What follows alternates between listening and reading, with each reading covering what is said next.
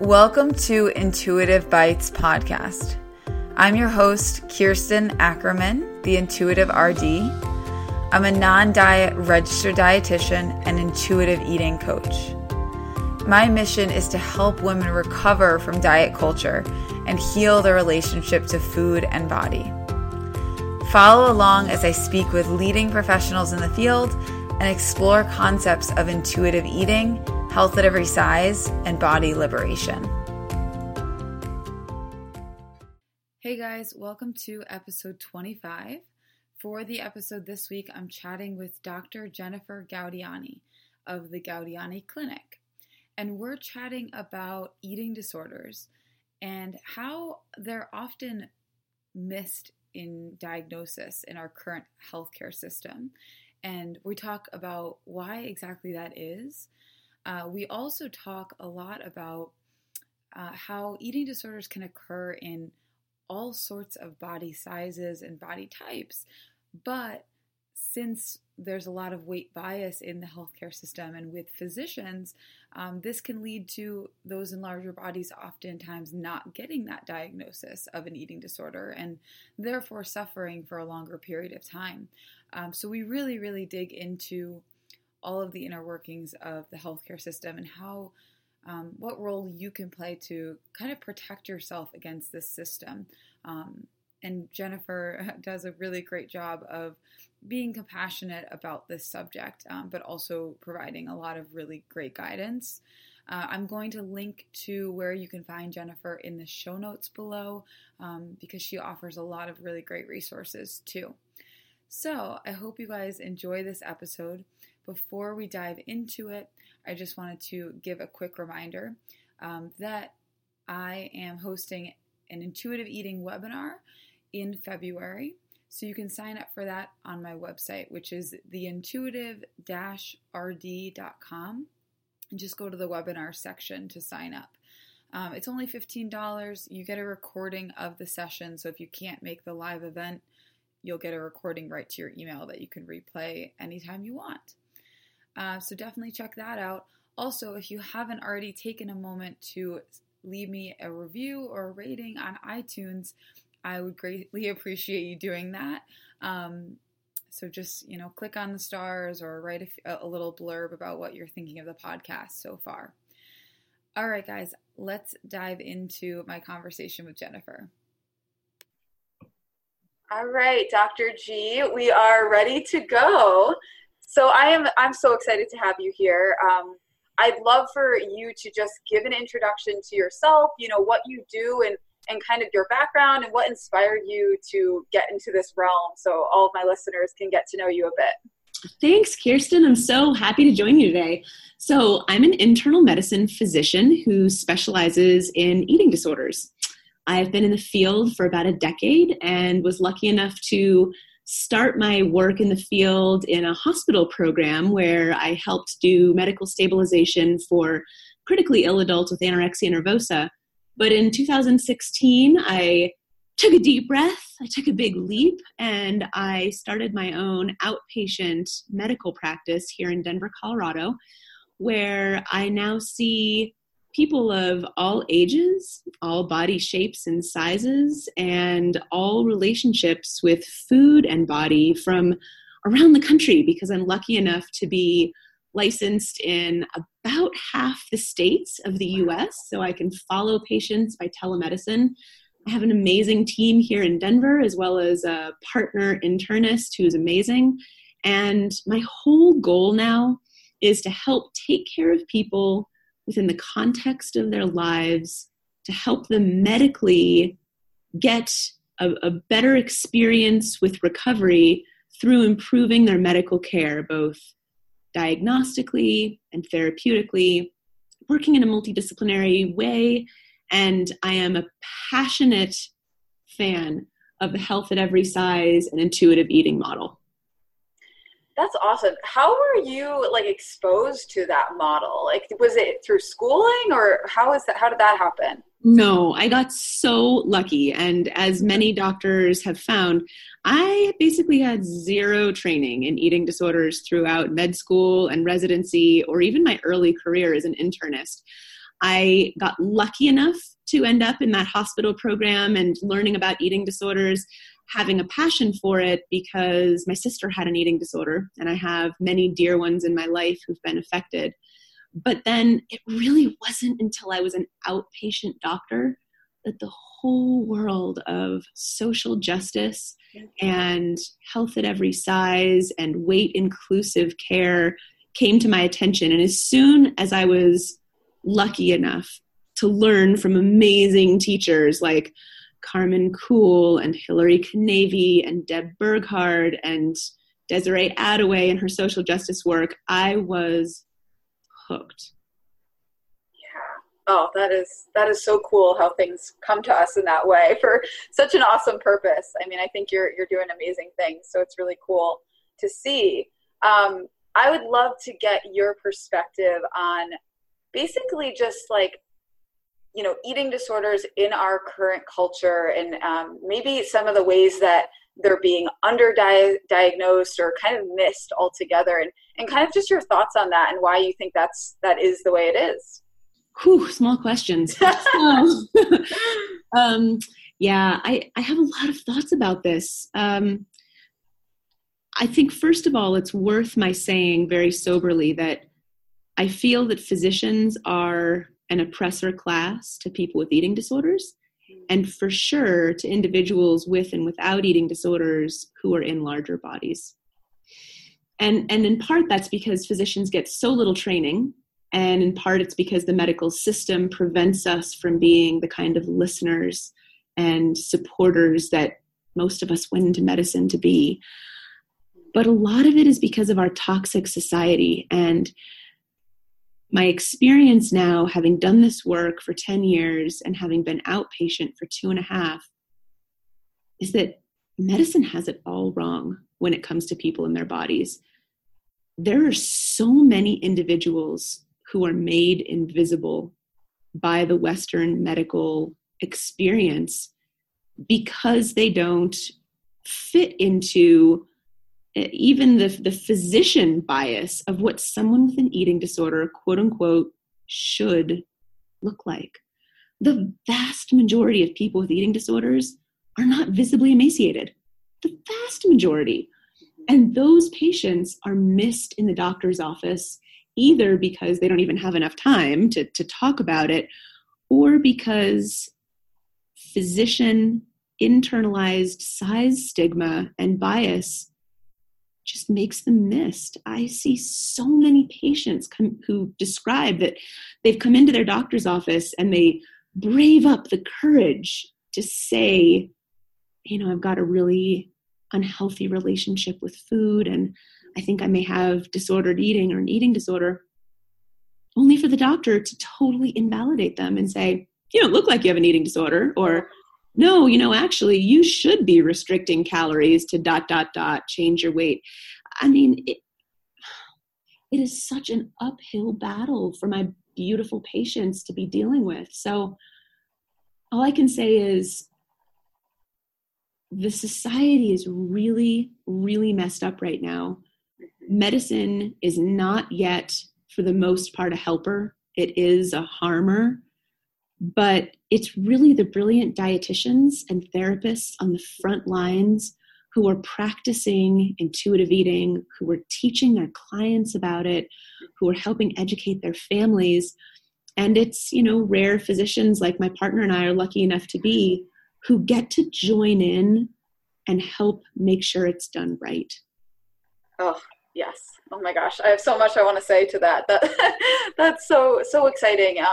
And also so horrifying kind of where we're currently at, but it just like makes you excited to like take action and do something about it once you learn about all of this stuff. I guess to throw another not so little question at you, you know, so you're talking about how, you know, the vast majority of people with eating disorders are not in these super emaciated bodies. And I want to break that down a little bit for my listeners, you know, like why is that? And I guess where I'm going with that is, what is, you know, where does weight science and, you know, natural body diversity come into that? And why aren't all people who have eating disorders in a really emaciated body? Absolutely. This really gets to the heart of what's so much fun about being an internist and an eating disorder specialist, because I can really bring the science of how our bodies were adapted through evolution to protect us from starvation to share with my patients what's going on in their bodies. So what I use is the trope of the cave person brain, which is the part of our brain that we don't have any conscious control over, but that has been evolved over the millennia to run us as a mammal and to care for us as a mammal. One of the things that the human brain exquisitely evolved to deal with was starvation, because that's the circumstance that faced the vast majority of our ancestors over the vast majority of human history. So when we starve, and by starve, all I mean is take in inadequate energy to meet our body's needs. Our cave person brain doesn't know we're on a diet or a cleanse or a whole whatever. All it knows is that we're not getting the energy we need. And it says, oh, I'll help you, my human mammal. I can see that you might be starving. Let me make sure that you don't get injured by this. So it slows our metabolism. It cools our body temperature. It may slow our heart rate, slow the digestion so that when you do eat again, you feel more bloated and full, or you might have constipation because, normal bowel function is not necessary for survival. It slows our reproductive systems and in some cases shuts them off entirely in both sexes, so that calories aren't wasted on sex drive or on procreation or even on having periods and wasting menstrual blood. All of these shifts are possible ways that each of our cave person brains might respond to starvation. But of course, we're all designed differently. So one person's medical manifestations of malnutrition might be quite different from another person's. For the vast majority of people, though, one of the things the brain tries to do is to defend the body weight.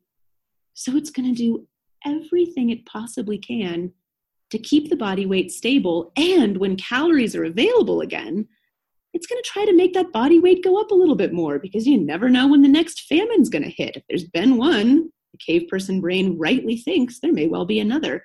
So this is why diet cycling results in higher and higher body weights, perhaps further and further away from someone's natural set point range. And ultimately, we're just all built differently. There's some people who are going to be built more slightly, and some people who are going to be built curvy, and some people who are just going to be built big. That's okay. And as you so beautifully speak of in your podcasts, this is what intuitive eating and health at every size honors.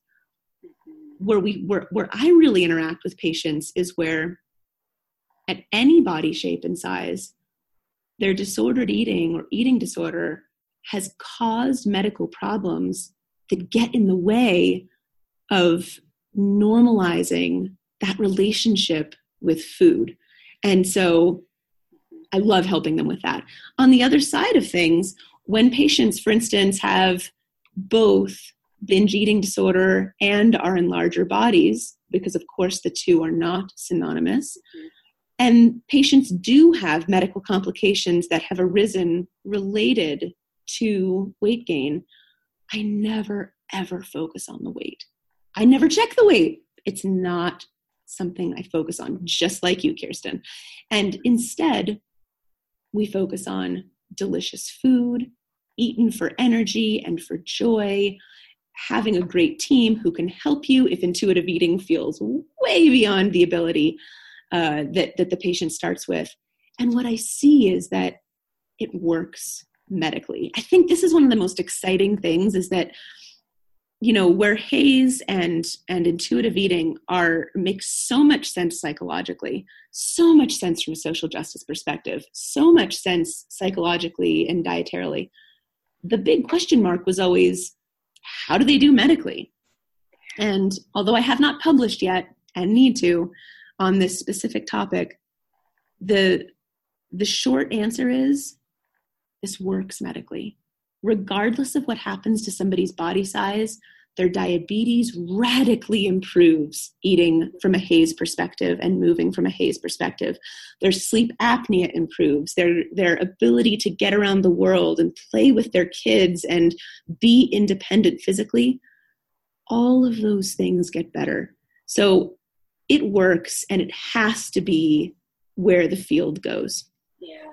And I think that last point there is really such a huge, powerful thing, because I think that's the sticking point. When you talk to somebody who hasn't really dug into this work, it's like, well, what about health? And or it sounds really nice, health at every size, intuitive eating, listening to your body, but like, are we just throwing health out the window, and now everyone's going to, continuously gain weight forever and, whatever, just really not take care of themselves?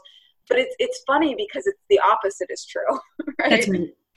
That's just exactly the case. And, I join the folks at the front lines of this field in having serious qualms increasingly about the word health, because it has been stolen by the diet industry to be a short, presently acceptable code word for the creation or goal of having a body that is light-skinned, young, cis, hetero, able, and thin.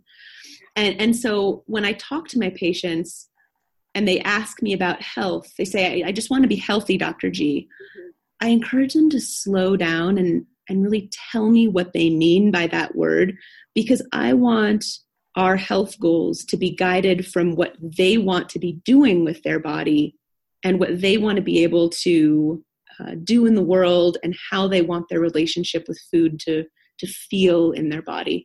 But you're absolutely right. From a technical Western medical perspective, health at every size, from my perspective, is the only thing that works.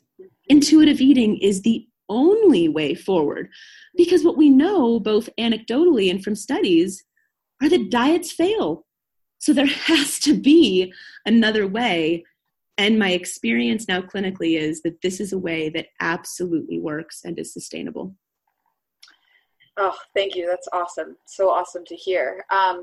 So what I'd like to ask you now is something that I kind of like to direct towards, listeners who are hearing this conversation and wondering how they can approach, their own, interactions with doctors. And I'd just be interested to hear your thoughts on this as a doctor.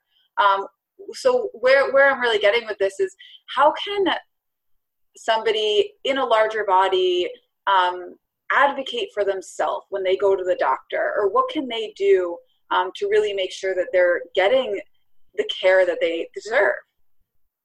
This is a serious question, and unfortunately, I don't have a good answer to it, but I have some thoughts to share. Please, yeah. First of all, there is power in the room when someone goes to the doctor. Physicians and medical providers hold an extraordinary amount of power. So to ask someone that's lower down in a power dynamic to advocate for themselves and to make requests of power is asking them something that may be unsafe, it may be impossible. It's not fair to put it on the patient, and yet that's what we're left with. So, in advance, if patients can call up offices and say, by any chance, do you have a weight-inclusive treatment policy? Or looking at the website, or, looking at whether this physician has any relationship with diet culture, or whether they seem, if not expert in eating disorders and health at every size, does the physician seem to have curiosity and openness about a conversation? Any patient can refuse to be weighed. The only time someone needs to be weighed is to prepare for a medical procedure where their actual weight impacts the dosage of medication or perhaps radiation. Otherwise, the weight is not needed. And even for Medicare, Medicaid participants for whom so-called the weight is required, it is sufficient to say, patient declined being weighed. That actually satisfies the insurance requirement for that visit. But, I think beyond trying to do some research in advance, and if the person feels brave enough advocating for, please don't discuss my body, please don't discuss my weight, I'm here for my sore throat. Mm-hmm. If they do have a doctor who's curious, I just finished writing my first book, and patients can read it, and they can also bring it to their provider if they're curious. And this is the way in which good information gets shared. Yes, I'm so excited about that. Can you share the title and where people can find that? Absolutely. The book is called Sick Enough, A Guide to the Medical Complications of Eating Disorders. It's published by Routledge, and it's available on Amazon. I'm thinking of just sending it to my primary care doctor. Because he's a great guy. I love him. But, that's the thing. There's so many good, awesome people out there, and providers and healthcare professionals that don't know this stuff yet. And, we bringing it to them it's what we can do, Right. I didn't know this stuff. Yeah. But it's having the privilege of living in a state of curiosity and humility and a desire to learn more, to learn where I've done wrong or done harm and try to do it better. That's the kind of doctor that I hope the majority of your listeners will be able to find. Yeah, absolutely. I'm also going to link below. I know the ASDA has, on their website, some providers that are listed there, but it can be hard to find providers that are actually listed, but it's worth a shot. So I'll definitely list that below. That's great. ASDA is a terrific organization. Yes. So I'd love, Dr. G, for you to just kind of sum up something for the listeners right now, whether it's somebody that's sitting there, that does say hey, maybe I do have an eating disorder, even though I'm in a larger body or something like that. They're sitting there and really this message is hitting home with them. What would your advice be for that person right now? Well, Kirsten, my whole book was called Sick Enough because so many people with eating disorders fundamentally believe they're not sick enough to make a change, seek a team, get better, do something differently. And so I guess I would sum up by saying that many people either compare themselves to their sickest day, or they compare themselves to an image that they see on the internet, and they end up feeling crestfallen that they're just not sick enough to make change. And instead, I would invite your listeners to compare their present day relationship with their food and body with what they think of as them living in their truest values. So they might say, well, in my heart of hearts, I would love to be able to get up, not really think anything negative about my body, have a good breakfast, get ready, go off about my day, enjoy the sunshine, be physically able to do what I'm able to do in this body that I have, nourish myself throughout the day, rest when it's time to rest, and be present and engaged, and not base my sense of worth around my size or my shape of my body. Then really evaluate, how am I acting now compared with that? And use the gap between now and that individualized, values-driven sort of future fantasy to know that there is work to do. It's not work on changing yourself. It's so key. I never locate the problem of the eating disorder within my patients' bodies. I locate the problem within our toxic society of diet culture and commercial consumerism. But it's that gap that marks the need for change and the worthiness to have a better relationship. That is so helpful. Thank you. Thank you for that wisdom. I think that that's really going to hit home for a lot of people. I'm actually just going to ask you out of curiosity, because you mentioned you see a lot of patients in also, states across the U.S. What would somebody have to do to become a patient of yours? Is there certain criteria they need to be diagnosed or something like that? Or how does that process look? No, I'm so delighted that I don't care about diagnoses. We are so not a DSM-5 group. It's been just such a delight to start this clinic, which is the only internal medicine clinic in the United States exclusively full-time dedicated to the care of people with eating disorders in the outpatient setting, from a medical perspective. And so we get to really think outside the box. We get to kind of storm the patriarchy on this one and think about care and about goals of care and about rates of recovery in a way that's unfettered from prior graphs and charts, while using the best evidence-based medicine we possibly can, and yet also using our heart and our intuition and our communication skills. So people who are interested can go to the website, which is www.gaudianiclinic.com, which is tough. It gets easier. That's why I go by Dr. G, but it's Gaudiani clinic.com. In the frequently asked questions area, there's all about the finances of the clinic. There's all about, who can benefit and how the intake process works.